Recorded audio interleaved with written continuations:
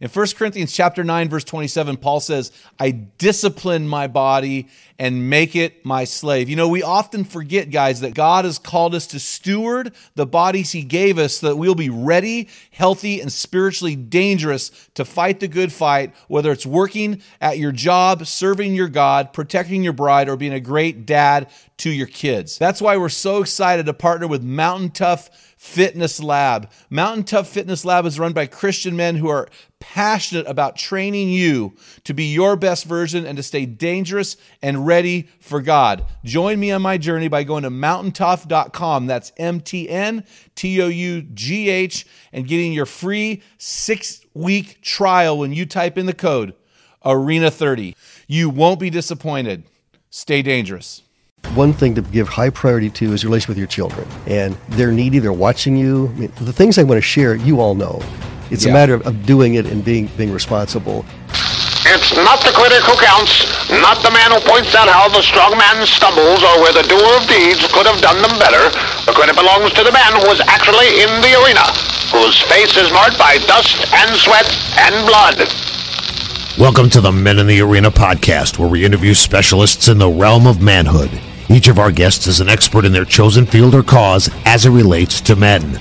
Our conviction is to call you into the arena of manhood, call you out of the faceless, nameless bleachers, and call you up to be the best version of you, because when a man gets it, everyone wins. Enjoy today's episode.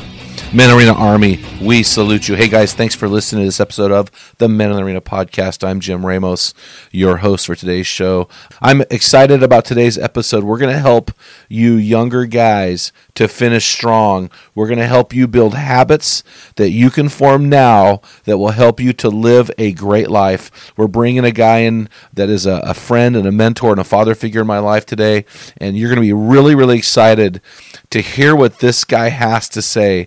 This guy has been around this planet 3/4 of a century. He's an avid snow skier and instructor. He rides road bikes regularly, and he's always on the golf course. This guy's lived a noteworthy life worth learning from and imitating. I'm excited to get him back on the show.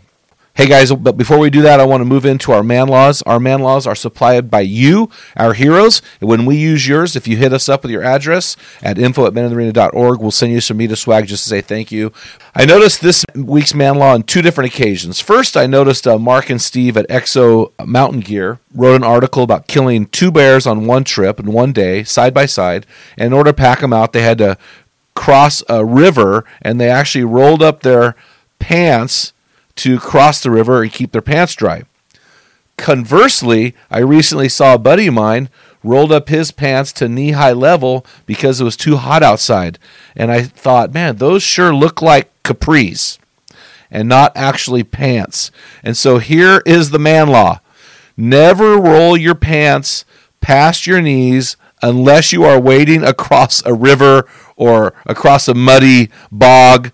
Because listen, just like one of our man laws about cats, if your dog looks like a cat, it is a cat. Similarly, if your pants look like capris, they are capris. Also, I want to apologize because I broke a man law violation by using the word capris. Men should not use that word unless their wife is wearing them. So I apologize for that. I want to move on to this week's hero story. This week's hero story comes from Jared K.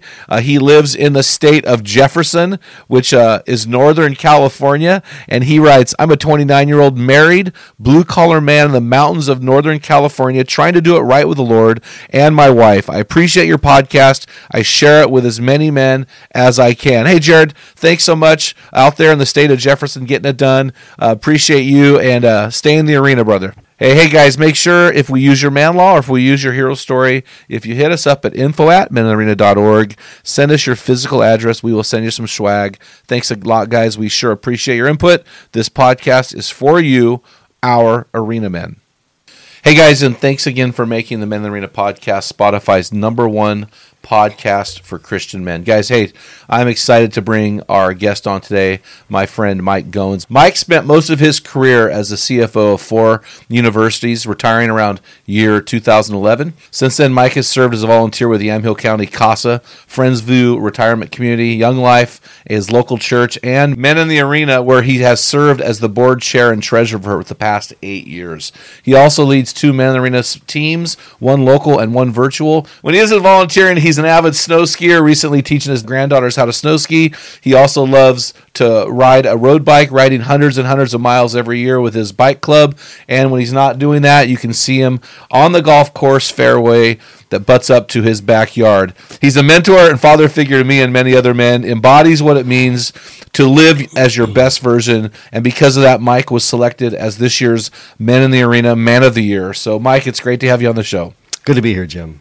And I will add, I don't feel worthy, but hey. I know you don't. Yeah. And the Man of the Year award is given every year to a local man who we interact with regularly, and I know that you were a little bit not upset, but you did not want that award. I had to sneak it in because I felt like you were so deserving, and because of what you model to myself and so many others, I just thought there was nobody else I'd rather honor than you, so that's why we did it. Okay. And I know that you didn't want me to, but I did it anyway. I did mount the skis yesterday. For those of you who don't know, we present the Man of the Year every year with something unique and special for them, and we bought a really nice pair of antique skis and had them engraved or laser printed Man of the Year Men in the Arena. So I knew that you would appreciate that more than the sword, and so now you've got 2 swords. They're just wood skis. Those could really hurt. They're kind of sharp at the tip as well. So hey, Mike, will you take a moment and just give us a little bit of insight about you and your personal story, any other things that our listeners need to know? I thought I had a normal life growing up as a kid. Until I got older, I realized I had a very special life. I had parents that loved me, that were consistent, that affirmed me. I thought I could do anything. They're Christian. My father was a pastor. I was very fortunate. And at the time, though, you just think it's normal. It isn't until later on you realize that you had a huge advantage. And I accepted the Lord at a very young age, so I don't have a story of how the Lord took me out of gangs and drugs and all kind of horrible things. It's my sin nature was still there. So I committed my life to the Lord as in grade school. Again, was raised in the Christian home, moved around the country. I also learned I could interact with people. Your security is basically in the Lord and at that time, our family. And so we moved a lot of times as my father was a pastor. I had another kind of a coming to the Lord experience in college where a girl broke up with me, and it was her loss. You know it, baby. You know it. She could have had Mike Goins, Man of the Year. And I just felt like a failure. How could this have happened? You know, what's wrong? And I remember going out in the field in the middle of the night and calling out to the Lord and asking. All scriptures came flooding into my mind that I heard, that I remembered as a young person. So I recommitted my life to the Lord in college. Again, God was faithful. Was married right out of college. The Lord, again, provided good opportunities in work. I worked for a mortgage bank right out of college. Worked for a dairy co-op as their finance person, learned all about leukocyte and bacteria and mastitis and things with the cows. We marketed milk in bulk. And then early on had a kind of a break, was called back to work my alma mater. It had been Whitworth. And so I got a call to be willing to come back and work in the controller's office. So then my whole career was in higher education. And so I had 39 years at the 4 schools, worked in, started at Whitworth in Spokane, went to University of the Pacific in Stockton, went to West Virginia Wesleyan College, and then finished my last 10 years at George Fox. And so the whole career was in the same industry, and was able to do accreditation visits of their schools, and kind of had that area of expertise. I can remember my father telling me one time, and I think we were in grade school, I still remember we were at the dump, and we were throwing stuff out of the trailer, and I just, at that point, realized that my life was better than others, and just thanked him for what a good father he was. And he says, well, Mike, just remember that the Scripture says that too much has been given, much to be required. And so I never forgot that. And so when you come up to retirement, what are you going to do? I mean, I enjoy, as Jim mentioned, I enjoy golfing and skiing and biking, but that can't be your life. Yeah. You have to have other things that are meaningful. And so I just felt like, I need to be able to give back. I'd been given so much, and so the things that Jim shared earlier of volunteering has been meaningful. I mean, hopefully, one of my problems in my life had been I had almost no non-Christian friends because I worked at Christian organizations, was in a church, was in small groups, and had almost no contact or very limited contact with non-Christians. And so I figured, here's a chance to be involved in the community, to hopefully let your light shine. I remember taking a neighbor golfing one day. I didn't know what he did. And on the way back from the golf course, he told me that he was a retired minister. And I said, I was hoping you weren't a Christian so I could witness to you. Oh, how funny. So the other opportunities to volunteer was to get me in the real world, whether serving with the CASAs, the court-appointed special advocate for kids in foster care. And all of a sudden, I saw a whole side of life I'd never seen much before. Yeah. Of poverty, of drug abuse, of abused children or neglected children. But it was an opportunity to hopefully be a light to them, to the people I'm in contact with. So one thing I would encourage anybody thinking about retirement, I'll be 76 next month, and you can't spend your time watching TV and playing golf. And there's huge needs in the community, and there's no better people than Christians to be involved and try to fill those. So part of my meaningful part of my life the last 10 years have been to be involved in ministry and service. Well, it's interesting, Mike, as I've watched the lives of retired men play out. So I get to interact with a lot of different guys. And as I watch retired men play out their lives, I've noticed something distinct. The Christian men, for the most part, when they retire, continue to serve God in ministry. The guys who aren't Christians, when they retire, move into this realm of serving themselves. And they play the golf, and they watch TV, and they play solitaire, and they go on vacation. And to me, that seems like a miss, but it's also a distinguishing trait of the godly man versus the man who is not godly. The other guy may say he's a Christian. I'm talking about the godly man who serves God. What would you say to these guys that have a goal in life to retire and then just live their life? What's the miss there? It's going to be pretty empty and meaningless if you're not doing something meaningful. It made me think of a situation. My brother was a pastor, and if you ever heard of Brother Andrew, was known as the Bible smuggler, and the behind the red. He was at a conference one time in Europe where he was being honored for all this work he did. And he's like in his 90s, and he was still doing it. And Doug said backstage, he was all upset. He said, "Why are they honoring me? You should serve the Lord till you die. No one says I should stop smuggling Bibles. This is what God called me to do. Why would I stop?" Yeah. And the issue, what happens in our life that says flip the switch, but you don't get to take vacations. You take trips when you retire. But what is it that says, okay, I don't have to serve anymore? When the guys say, hey, if we follow the Lord and we're to minister and witness, that's your whole life. Well, I always thought it was interesting. The Bible says in Philippians 1:6, "For I'm confident of this very thing, that he who began a good work in you will carry it on to completion until the day of Christ." So if you've got a pulse, if you've got breath, God still has a plan for you. So I struggle with this retirement mentality. I think it's an American thing. I think it's a secular thing. I personally don't have a plan to retire. I'm in a fortunate position where I'm paid to do what I'm called to do. And so, yeah, I want to put myself in a position to finish strong and to not disqualify myself in ministry. I want to put myself in a financial position where I can actually take some time and do stuff without worrying about where the money's going to come in. But to sit back and rest on my laurels because I'm somehow retired, to me it seems antithetical to biblical Christianity. So anyway, well, what's your secret, Mike? What's your why when it comes to living a full life into your 70s? I know there's a secret. I think that I talked about having something meaningful.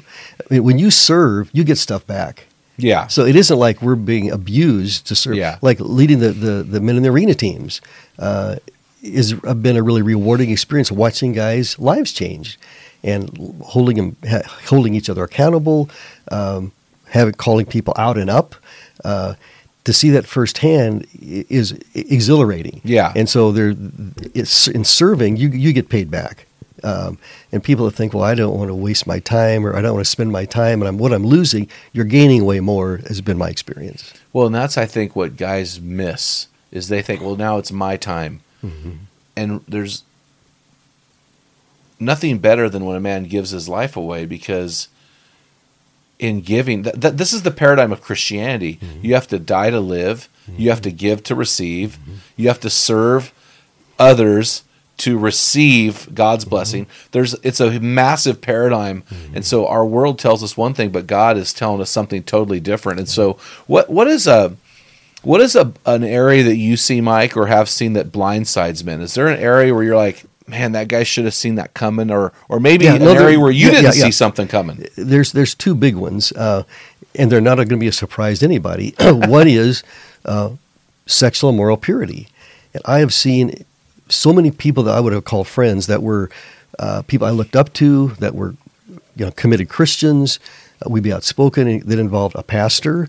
It involved a college president. It involved a vice president for academic affairs. It involved a counselor.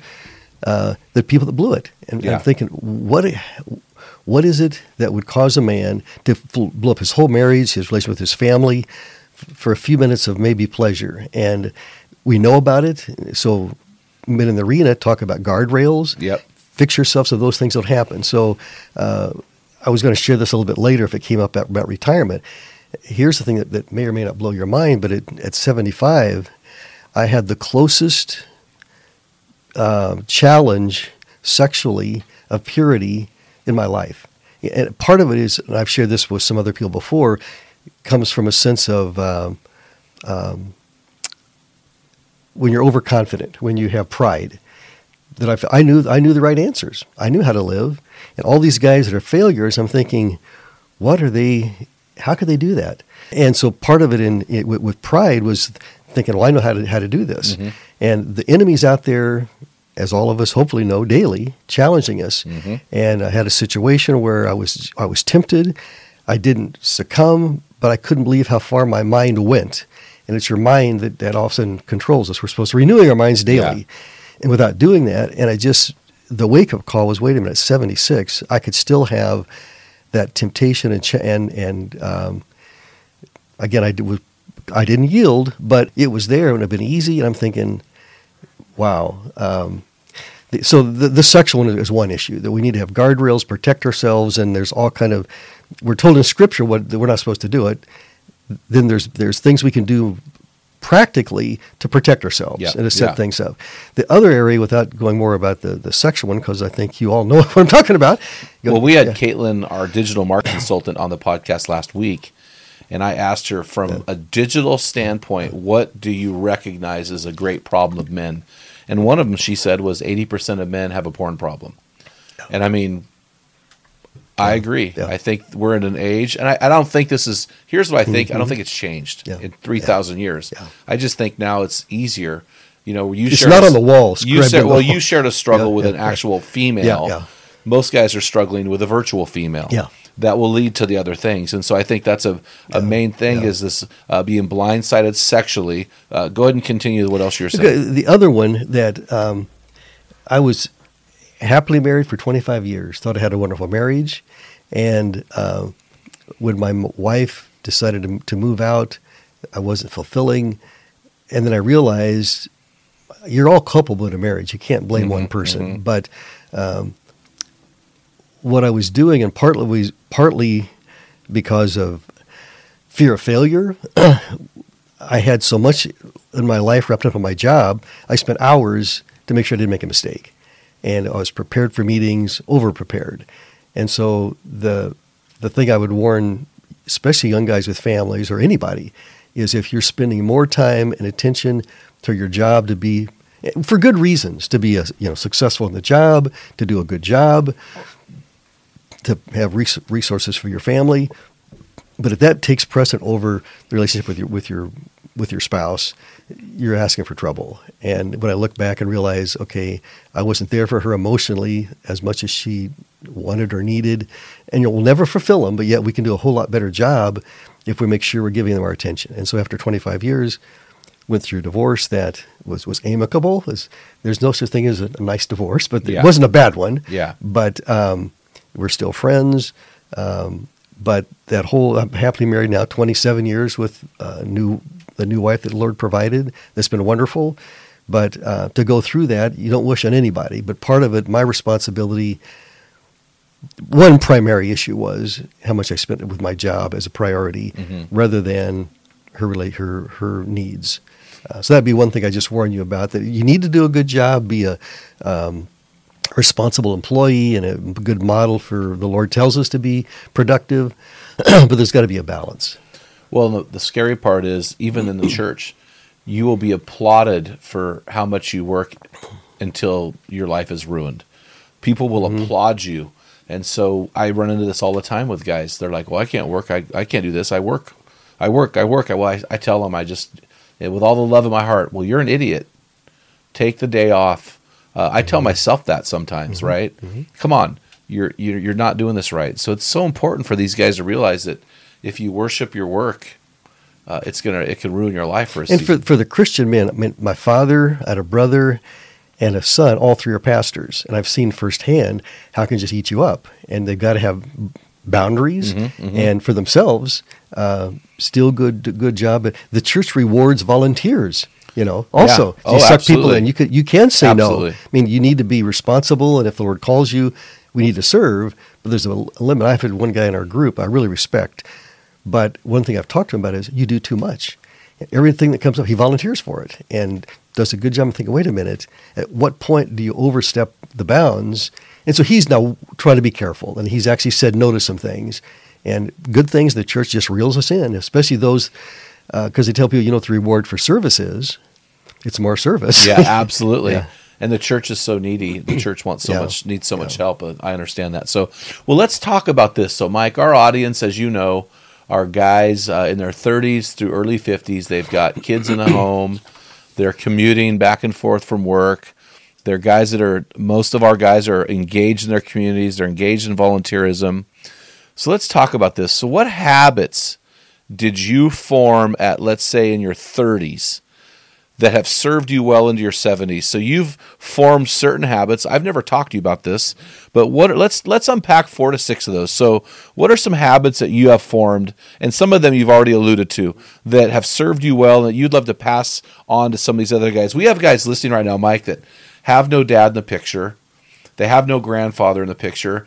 I met with a couple just yesterday for marriage counseling, and they're just really struggling because neither of them has a role model. So what we're doing is we're putting you on this platform as a model. What can you tell? Not like Charles Barkley, though. Come on. I'm not your role model. Not like Charles Barkley. No, yeah, I hear you. Yeah. So inside joke from the 90s. Yeah. Anyway, so what? Let's talk about this. Let's unpack 4 to 6 habits you formed that have served you well. One I would share in our small group, Men in the Arena group. There's a couple of guys that have horrible relationships with their fathers, or none at all. And so one wonderful thing is begin to see how the men in the group minister to them, and how they want to have access or contact with godly men, it kind of as a role model as a father. And one thing for those that do have kids is to. And it isn't too late to start whenever. Agreed. But to spend major time, not only when you're with your wife, but with your kids. I mean, I tried to make a habit to never miss a ball game, a concert. We would plan things with the kids on a regular basis. I mean, whether you play catch after dinner, we'd build a family tradition of skiing. The kids love to ski. So where that's kind of taken us is we still do things together. They still want to be with us. And so that relationship, if you don't build it, you can't then later on come back, well, let's try this again. I mean, you could always start. So I would just say one thing to give high priority to is your relationship with your children. And they're needy. They're watching you. I mean, the things I want to share, you all know. It's a matter of doing it and being responsible and thinking about it consciously and intentionally. So spending time with your kids, they're all different. I would take each of my sons when they reached the puberty separately. We used a Jim Dobson book about becoming a man, what that meant, and you talked about things before they became an issue. So one tip with kids would be to have, before there's the crisis, You talk about what adolescence is going to be like. You're going to question. You're going to not believe stuff we say. And you go through all the things that kids will do or are going to come across kind of proactively. So with kids, something to think about how you could do that. Go ahead. Well, no. So when we're defining this word kids, so for our men in the arena, it's kids in the home. Yeah. But then for other men in the arena, it's going to be kids who have just left the home. And then for other men in the arena, it's going to be kids who are now raising your grandchildren. So I'm in this transition where I'm having to spend time with my adult kids and finding ways to connect now, especially after marriage, because now there are other families involved. Yeah. I think there are maybe four distinct phases. They're in my home, then they're in their 20s and single out of my home, then they're in their 20s and 30s with another person, a significant other in their life, maybe married without children, and then they're raising children. So all these phases, I have to navigate creative ways to spend time with my kids, right? Mm-hmm. So talked about. Yeah. And again, this may sound easier than it is doing, but Scripture talks about we raise children to leave. Mm-hmm. And when you get married, you're to leave, you're to cleave to each other in a new relationship, not your parents. Mm-hmm. And so where I think families blow it is when they try to control the kids once they're gone. Yeah. And the more you try to demand and control, I've often seen the less the kids want to come. And play with a blended family, which many people have, it's even gets more complicated than just a regular family with sets of grandparents. Now you get 4 sets of grandparents. And so really you got to share. There's different holidays. There's different expectations. There's the wife and the husband trying to navigate their future and their kind of contracts together. That's more important than ours with the parent. And so it's difficult, but you need to. My advice is you need to kind of step back a little bit, not demand. You need to have a relationship that they want to be with you. If it's a bad situation, why would they want to come? Totally. When they come, it's not pleasant. So again, not an easy answer, but it is different. And so the people I've seen that have demanded more, it's not gone well. But that they're welcome. So what we try to tell the kids as much as we can, we'd love to have you. If it doesn't work out, we understand. You've got other things going on. And so they eventually work you in the rotation. Then we'll also make an effort with the grandkids that you can't just wait for something to happen. You need to reach out to say and take some initiative to want to have time with them. But no, you're right. There's a definite kind of cycles that it goes through that it changes. But early on, if you have as a young parent developed a strong relationship that the kid loves you, trusts you, respects you, and you do them also, they're going to want to spend time with you later on. But I think I've heard it said that our job is not to make the kid moral. That's God's job. We can't make them become a Christian. We can't make them do stuff. And they have to choose on their own. I think if we model, we teach, we train, we share Scripture, the odds are eventually they're going to hopefully come back. But a lot of people feel like failures when it really isn't their fault. I mean, we could all have done better. I could have done better many times. Yeah, for sure. But we can't take it personally that we've been a failure because what the kid has done. Because they have free will, and we don't control that. You know, it's interesting, Mike. My kids are in their mid-20s to late 20s now. And I'm recognizing some of the failures I made when they were children in their 20s. Wow. They're manifesting in their 20s, Mike, man, I should have done that better. Man, I should have done that better. And so it's really interesting. So we're the parents that err on the side of trying to force our way into their lives as adults. And because of your counsel and the counsel of others, we've decided to create an environment where they want to be a part of by doing, for example, Father's Day. So I'm preaching at a church on Father's Day, and we're going to have a trap shooting competition. Okay. So we're going to bring the whole family together, and we have one of our kind of adopted sons. We're going to bring the whole crew together that can be there, and we're going to just have a trap shooting competition. Just a fun thing. If you show up, great. If you don't, no big deal, but we're going to do this thing. And my guess is a lot of them are going to want to come. Yeah, because the ammunition's free. Anyway, but that's what we'll do. And I think this is important because, and especially for the men listening, if your kids are in the home right now, you have a small window of 18 summers and 6 o'clock to 9 o'clock every night. Don't blow it. Life goes so fast. Yeah. Hard for me to believe. I have 11 grandkids. I have grandkid 26. Wow. down to I think 8, 11 grandkids, and the kids. I have a son that's 52. So things that happen so fast, you can't believe it. How fast all of a sudden things change. Make the most of it. So Yeah. first habit to form is spend major time with your kids. Yeah. What's the second one that you formed in the 30s? The next 3 or 4 are out of any book. It isn't even Christian stuff, but it's things that we should and we could do when you ask about how things go better later in life. One is, what's your diet? What do you eat and not eat? How do you you better take care of yourself now. Your metabolism does slow down eventually. And I have a real high metabolism, and so I've been thin most of my life, and because it burns so much, but it does slow down. So developing habits of what you eat and how you eat and quantities, and it will pay off dividends long term. I know so many old retired guys that are overweight and in bad shape and can't do anything with their grandkids. Well, that's a factor because my boys are, like I said, in their mid to late 20s, and now they're the ones humping these hills, and I want to keep up with them as long as I possibly can. Yeah. And I'm recognizing that just by the virtue of my age, I'm slower. So you add age coupled with health and weight, and it kills you.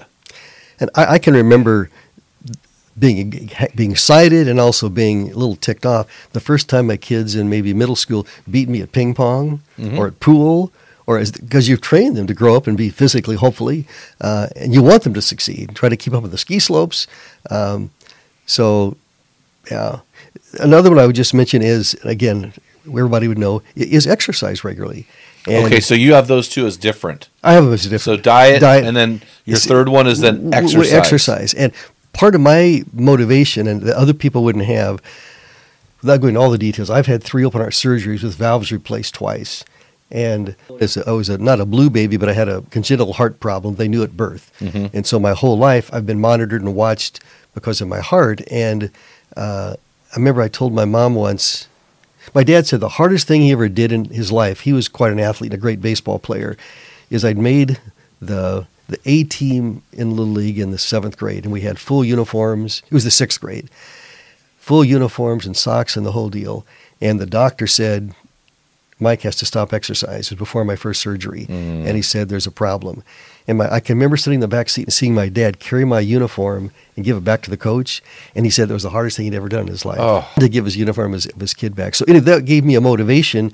I told my mom once, I'd rather die playing baseball than live as an invalid. And maybe that wasn't real wise, but I'm not advising that. But the importance that I was motivated then to prove that I was okay. And I ended up in junior high, in high school wrestling. I would always get the doctor's permission, what you could do. It was to prove myself that, in fact, physically I can do something. So I had a motivation, realized that at one point I thought I wasn't going to live and that your heart was going to fail. Like I had my first spring big bike ride yesterday just to prove to myself I could still get out there and do it. And it was fine. How far did you go? Not very far, like I think about 18 miles. I use a heart monitor. I have a heart monitor. That's at the very least a moderate ride for a road guy. Okay. That's not a short ride for a road guy. Well, we 18. How's the seat feeling right now? Well, a little sore. Actually, it wasn't. It's not. It's okay so far. But you have a really soft chair, so okay, that's probably good. Yeah. So I would just say building different. And it's different. It's different people have different things that motivate. Find something that you enjoy doing, or. I mean, I don't particularly like the gym, but I'll go. But get a partner. Whatever your exercise is, even walking. And I'm fine. I'll walk with my wife some now. She's gotten in really, really good shape, and so she walks faster than I do. So she doesn't like me to come that often. But, oh, really? Yeah. Interesting. Yeah. Just you walk behind her, Mike. Yeah. Come on, Mike. That's well, a win-win. That is a nice view. That's a win-win. Yeah. So Mike. So this is really. I've had a lot of guys ask me, "What if I have a job that requires manual labor?" Yeah. And I'll tell you what. As 56-year-old man now, I planted 8 trees at a property we owned about a month ago, and I'm like, that's manual labor, dude. Yeah. And so for me, as I get older, I'm realizing that manual labor for me can function as exercise. And so if a guy's a landscaper or a construction guy, I think for those guys it may be different, but many guys in this society are sitting on a computer all day long. And for those guys, they need to work out. And I've been pretty thankful that because of sports and because I have family members who've struggled with health and weight issues, I've worked out all my life. And one of the things I posted recently was I owe my body, every week I try to owe my body 2 cardio workouts. I don't run, so I do a stationary bike or a bike. 2 cardio workouts, 2 fat burning workouts, which I would call those hikes. I like to hike, put on a backpack and hike. And yeah, I'm sucking air sometimes. A lot of the guys on Instagram make fun of me because I post reels while I'm sucking air, but that's technically, I would call that a fat burning move. And I try to do 1 strength training program and 1 HIIT workout a week. So I try to do 4 to 5 workouts a week, implementing these things because I get bored. I've had the other motivations. I've had a hip replaced. Yeah. I've had 5 knee surgeries, ACL reconstruction. I've had bladder cancer 3 times, other ankle, elbow, and I went in to possibly have a knee replaced, and it has gotten worse and worse. So when I ski, I wear metal braces that lock it in at 7 degrees so you can't hyperextend.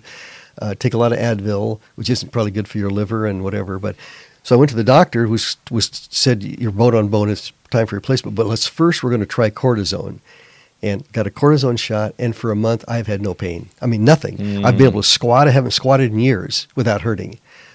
So maybe I'm done with surgeries. Well, the cancer and the heart stuff, you can't help that, but these other things, were they injuries? No, the knees were, my first one was, I wrestled in high school and college. Okay. I wrestled at Whitworth and tore up one of my knees.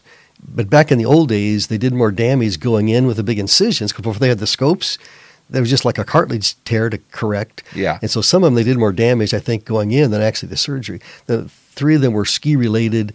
I had a student run into me and blew out my cruciate ligament. Oh. And so those were basically, and then the hip is just old age. And the other one's fine. And the hip replacement, for those that are heard about it, is not a big deal. I mean, you do exercises before, afterwards, you're walking. I mean, I was hitting golf balls in a month. Not very well, but I never have hit it very well. Yeah. Well, they say the hip is easier than the knee. Yeah, for sure. Yeah, for sure. sure. So spend major time with your kids. Diet, your diet, which is what you eat and how much, and then exercise. And so, what's the 4th one? Okay, a couple others. One is, and again, this is out of it could be out of a textbook, is rest, and especially as you get older, and you can read anything to support your bias, I guess, but is the fact that our bodies need to heal. And so to make time for it, you go to bed early. Don't watch the late show or whatever. Go to bed. And so I think getting regular rest is going to make a difference long term. Maybe as a young guy, maybe it isn't as important, but I think developing habits. And they talk about, the lights off and don't you look at your screens and all kind of things you can do to get better rest. But I just think it's something is ignored a lot that could make people way healthier. I wish I would have done that early on. I was high energy, high capacity. My job required me 6 days a week work. And so I prided myself in being the last one to bed and the first one up, which I think there is really something to that for men. But since then, I don't use an alarm clock unless I have a hunting or fishing thing I have to be at. I don't use an alarm clock. I sleep 7 to 8 hours a night, and I take a day off every week, try to, and then full vacation, the whole 9 yards. I think that's important. Our bodies need to recover. Our minds need to recover. Yep. We live in a world nowadays we're inundated by this blue light stuff with computer screens and TV screens and phones, and if we don't shut it down, our minds don't get a rest. Well, I think it's, and I didn't make this up, I read this, that with the concern they have with this current generation of kids growing up is there's major brain damage being done where your brains need to rest. They have to recover. And that with watching screens all day long, the brain never has a chance to rest. And they're saying there's some developmental problem that's creating that's going to get worse and worse for the future. The kids coming up, that their brains aren't developed. I'm not saying they could become shooters, but potentially that it's like till 25 before the brain's totally developed. In those early years, they're saying that kids in grade school have totally different behavior now because their brains aren't developing correctly. Well, I would say, I don't know the research here, but I think mentally soft, which equates to physically soft, which equates to low capacity people. I know for me, man, I get on the computer, I work on the computer. And so I get to a certain point, I have to say, I can't do this anymore. I start to get physically tired, and I have to walk away. Yeah. And so I think there's something to that. Yeah. And we're probably a decade or so away from truly seeing these long-term surveys and the damage the computers and the phones and the iPads and the flat screens have on the mind and its effects on the body as well. So sleep. So your fourth point is take rest, which is sleep, your time off, vacation, right? Yep. And God has, this is the beautiful thing about it. God has made us to sleep a third of our life away. That's how we're created. And I also thought it was really interesting. So God made man on the sixth day and then rested. So God made man to rest. So there's a lot of cool paradigms there. So anyway, what do you have? Do you have one or two more? Just two more. Okay. One, we were thinking, why did I wait so long to share this? But one was to have a quiet time with the Lord. I mean, our mind, I was wondering about that. our mind is going so fast all day long with good things and bad things and whatever that it's hard, especially with all of our phones and everything going on, to turn things off and to be quiet. And maybe not as regular as we need to be, but on a regular basis to try to have a time where you're quiet with the Lord, where you're in His Word. And part of He could talk to you. And if we're just always either watching something else and our brains aren't engaged, how do we receive? And so to develop a time, I try to do mine in the morning. Some guys do theirs at night. But again, nothing new, revolutionary, not a surprise. But without quiet time, and at 76 people say, what did you learn today? Well, a lot of it isn't learning. It's being reminded of things you've already known you don't do. Remember, reminders are the greatest thing that God gives me. So I just think that the time with the Lord, listening, and then you didn't know how much we know. Are we going to be obedient? And I've told this story a lot of times about the old farmer out plowing in his field. Have I told you this? You probably have. If it's a Mike Goins joke, I'm sure I've heard it. It's not really a joke, but it's a good anecdote. And this pickup truck comes up to the end of his field, and the guy gets off his tractor, and the guy had this big textbook about 5 inches thick, and he said, I got a book I'm trying to sell you here for $39.95. It's going to improve your farming. You're going to be way more profitable. And the guy says, well, it might help me, but he says, my problem is, he says, I already know more now than I'm doing. So we don't need more stuff necessarily. Yeah. We need to learn to walk in obedience and reading through the Bible again this year and a year, and it just keeps hammering regularly. Why aren't they obedient? Well, Hebrews 4:12 says the Word of God is living and active. Yeah. So I read the Bible every morning, and by every morning, that's probably solid 6 days a week. And man, God really speaks to me things I've never seen before in Scripture. But I'd read that passage 100 times, sometimes 1,000 times. And so, guys, listen, this is important stuff. This may sound basic to you, but you have to form these things in your 30s, 20s, and 30s. When I talk to guys who struggle with their quiet time or reading their Bible, it's because they didn't form the habit. It didn't solidify with them. So, Mike, I can tell you right now, so we're at 5. One more. I've been great about spending time with my kids and my grandkids. I'm going to call it an offer on the diet. My diet has always been a problem because I love to eat a lot of food. My exercise is a home run. Rest, sleep, day off. That is a habit that kind of goes back and forth. I would give myself a win on that. But okay, and then quiet time, yes. So what's this? So far, I'm doing okay. Okay, and the last one, not to make people feel guilty, but I think it's never too early to start serving. Yeah. And there's a need, and not out of guilt, and not because somebody twisted your arm. There's needs in churches, there's needs in the community, and to develop a habit of giving back where you have something to offer, and people, you can model what the believer is. And the Scripture says that He's going to draw all men to Himself. He sees how we love each other as Christians. So love your brothers, and then be willing to serve, whether it's the church or something else. And build that habit in, because I think later on in life, there's going to be even a bigger need for you're going to have time that you can serve and serve in ministries. Well, and this is what people don't realize. Again, we spoke about this earlier. That's where they receive their purpose, their mission, their reward. It all comes from serving and engaging with other people. So this is really good, Mike. These 6 things are powerful habits that a 30-year-old man should form. spending time with his kids, focusing on his food intake and quality, exercising, getting enough rest, spending time with God, and serving others. No, I'm going to call you out here, Mike. I'm going to add one more. I'm going to call you, okay, because I'm getting ready to call you out. No, and the other one I mentioned earlier in the other conversation is to make the priority with your spouse. Okay, that was my question. I'm like, I know we talked about this, but I want to go back because yeah. I know there's some guy listening saying to me, well, you didn't say your wife, so I'm just going to focus on my kids. Yeah. That's a bad move. Right. Biblically, why is your wife important for you to make a priority? Well, you're going to be with her, hopefully, but not just eternity, all through life. Your kids are going to leave. I mean, I heard a guy, Jim has a bumper sticker that he shared with guys that shows wife greater than kids. Gosh, I get guys looking at that. Well, I heard a speaker one time went further than you, says, somebody asked what I would do if I saw in the lake my family was drowning, I'd step on my kids' heads to get to my wife. Well, that's maybe a little more graphic. Extreme, but yeah. A little extreme. But so make the priority of the wife in that relationship. I talked about it earlier, is why I didn't list it. But no, it should be probably the top one. She's your most important person on the planet. Correct. So here's my hierarchy. Okay. Jesus is the most important person in the universe. Shanna is the most important person on the planet. My sons are the most important people in my heritage. So I kind of have it laid out that way. What about the Holy Spirit? No, go ahead. Come on, you're killing me, Smalls.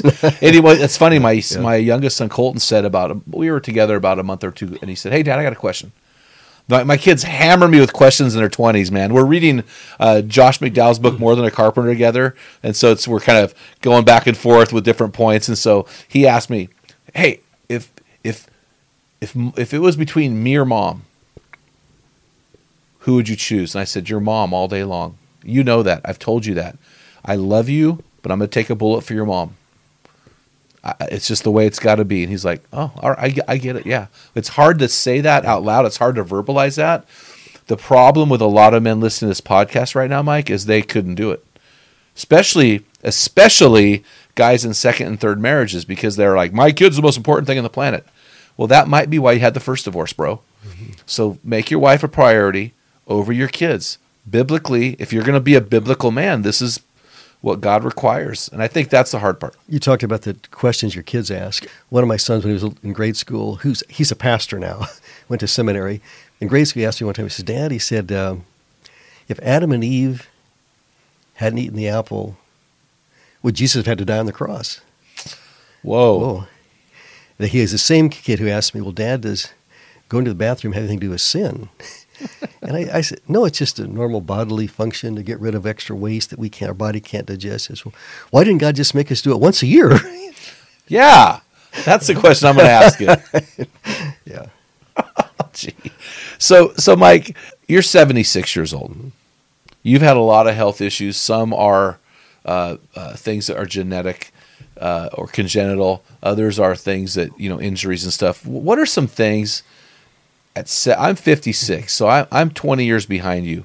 What are some things that these guys that you'd like to tell younger guys? Hey, in your 40s, in your 30s, expect this. In your 40s, expect this. In your 50s, expect this. What are some things that you'd like to share these guys that they can expect as they get older to see their bodies as they break down and mature? I guess mature to one point and then begin to break down. I couldn't do it by category, but several things. One, your metabolism will slow down. Yeah. And all of a sudden you can't process as much, so you should reduce your intake. Your balance begins to go. Now, again, I think exercise and stuff can help, but part of the natural aging process is it is going to begin to break down. I've noticed that. Yeah. I was with my oldest son hunting turkeys just the last weekend, and I'm like, man, I'm struggling with my balance. Yeah. So I think a part of that goes back to our core strength, and maybe I need to spend more time on my core. But I've noticed balance. Also, and this I hate to admit, but it's in everything you read, is your muscles do begin. Now Jim doesn't because he lifts all the time, but your muscles do begin to deteriorate, and you lose muscle mass. I guess unless you do aggressive things to keep it back. So I can tell my strength isn't what it used to be, and I can ignore it. I'm now told I can't be on a ladder by my sons and my wife. Oh, and I'm really? thinking I could be on a ladder. Well, no, because your balance and Yeah. I know numbers of guys my age, even younger, who've fallen off ladders and hurt themselves and been killed in your hips. So I think balance, I think strength is going to begin to wane. And so what you can do to offset that, I guess we should try to do. Your metabolism, what you eat. I'm not taking Viagra yet, but at some point that wanes. I mean, So you're 76 years old and you're as virile as ever. No. What's the old Western song that I'm not as good as I once was, but I was good once as I ever was. So I think that the sex drive, the libido, does begin to drop off, which is also fine. I mean, it's about quality, not quantity, and so that isn't necessarily something to be dreaded. Mm-hmm. But it's everything I've seen it's also somewhat natural. Those are the things that immediately came to my mind. Interesting. Yeah. Wow. Yeah. Okay.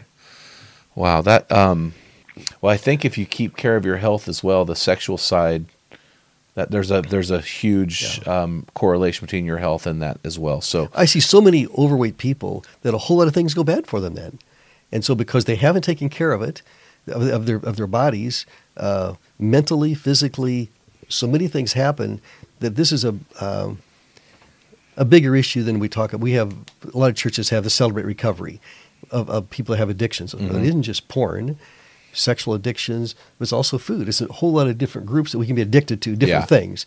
And I think that's one of them is how to learn to, we have several friends that are morbidly obese and thinking it would fix so many things if you could get that back under control.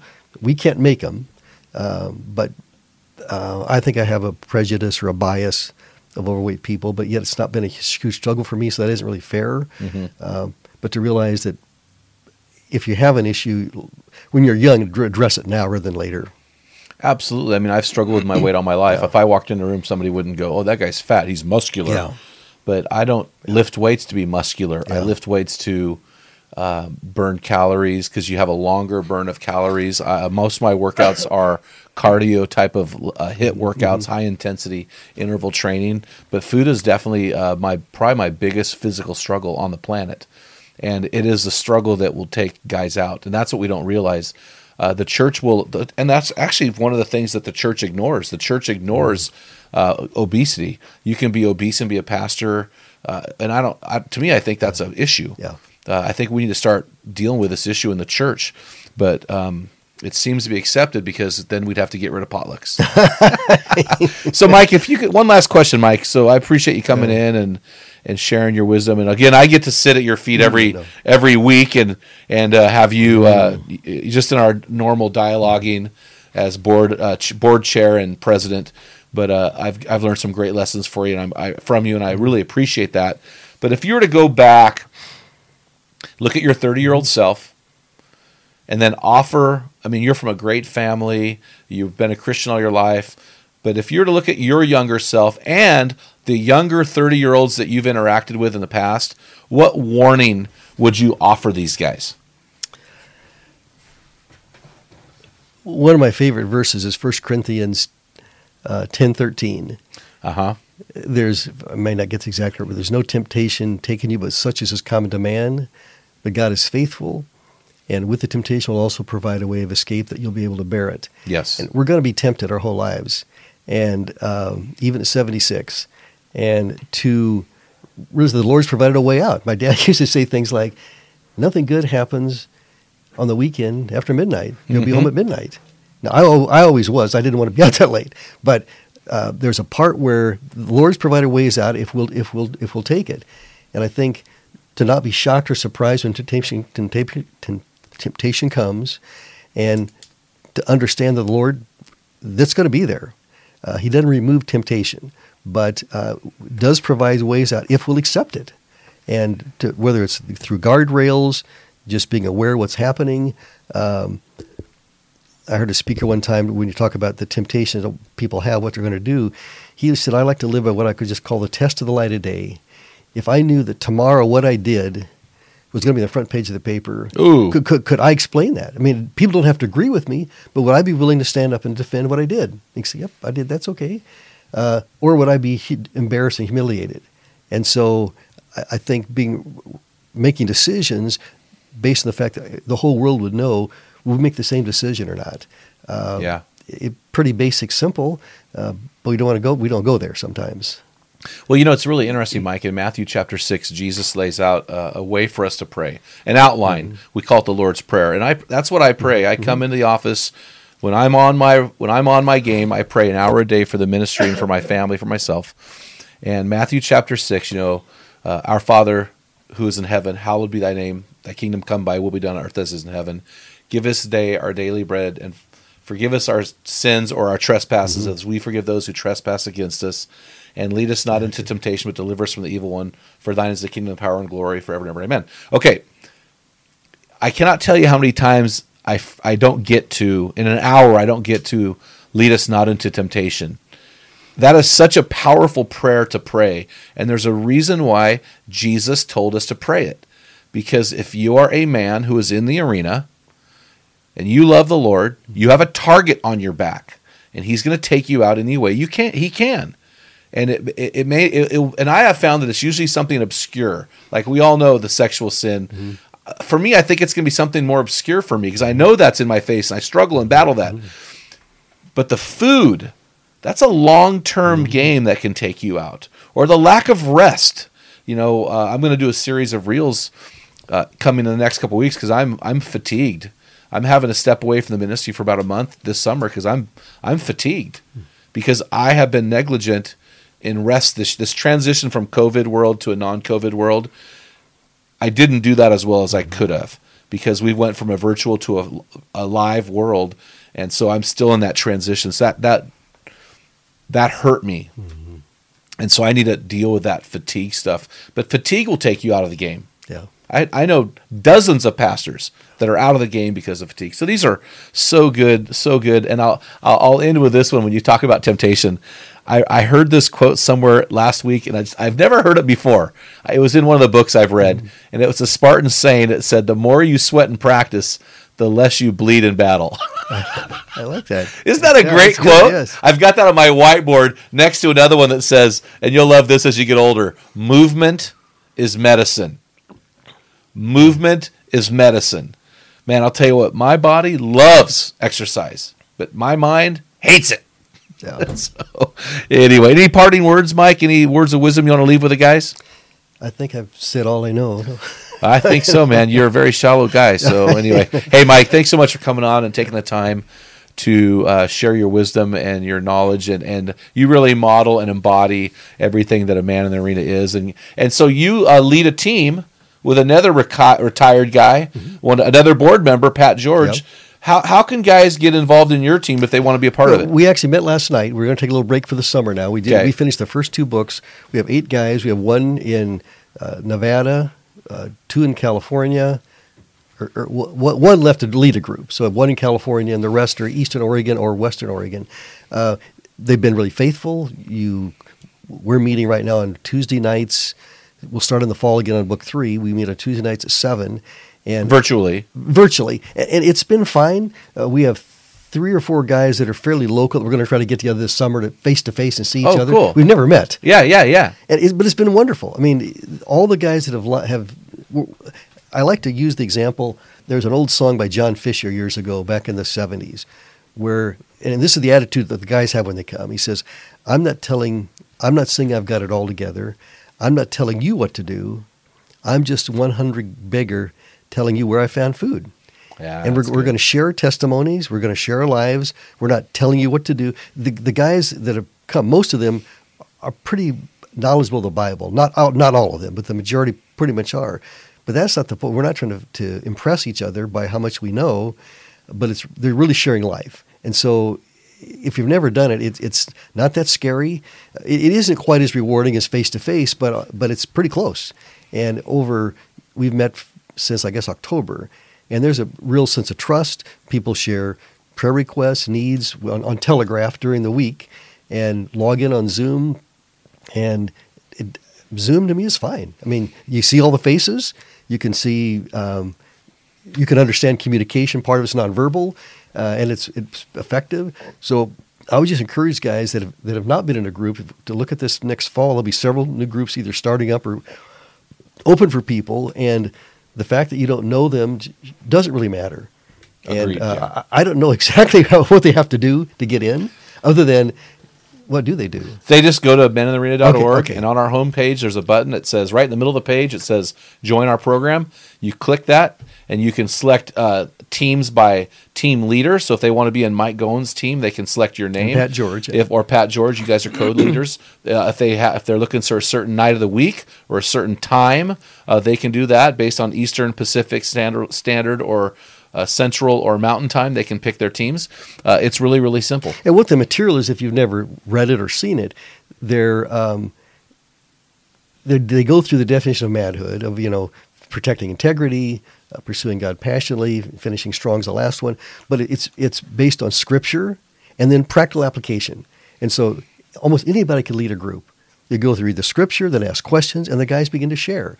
And so it's not it's not how much you know. It's you're listening, you're being honest, you're being open, which takes time to build trust. Mm-hmm. You don't dump all your negative garbage the first night.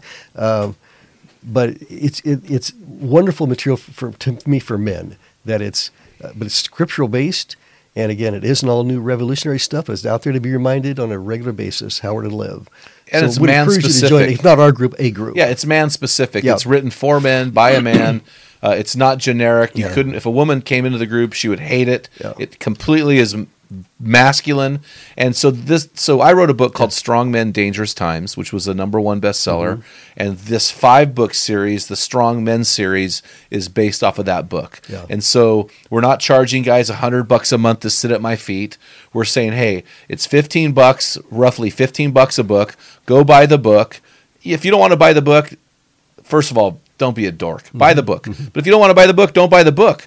But we gather weekly. It's phenomenal what we see God doing in these groups. And so I appreciate you not only leading a group, Mike, but being the chair of our board, kind of overseeing the finances and being a guy that I can model my aging life around. So I appreciate you, Mike. So guys, listen, we talked about 6 habits that you can form now that will help you to live a great life. Spend time with your kids, making your wife the priority. Make sure you're controlling the quality and quantity of your diet. Exercise regularly. 4, rest. In other words, sleep, take time off, go on vacation. 5, spend time with God and in His Word. And lastly, serve others. So guys, your boots on the ground this week is to identify where you are weak and begin to form healthy habits. Hey, make sure you head on over to meninthearena.org. Grab your free copy of my book, Tell Them What Great Fathers Tell Their Sons and Daughters. While you're there, click the Join Our Program button, get involved in one of our many virtual teams, and get engaged and get in the arena. Be the man God called you to be. Until next time, feel the wet sound of the arena floor.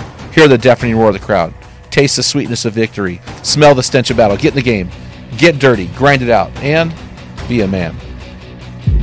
You've been listening to the Men in the Arena podcast. If you hunger to be your best version, then join thousands of men from around the world in our Men in the Arena forum on Facebook. This is the best place to have open discussions around the topic of biblical manhood. Make sure to explore our website at meninthearena.org, sign up for the weekly equipping blast, and take advantage of our many free resources designed to help you become your best version of a man. Thank you for listening to this episode of the Men in the Arena podcast. Remember, when a man gets it, everyone wins.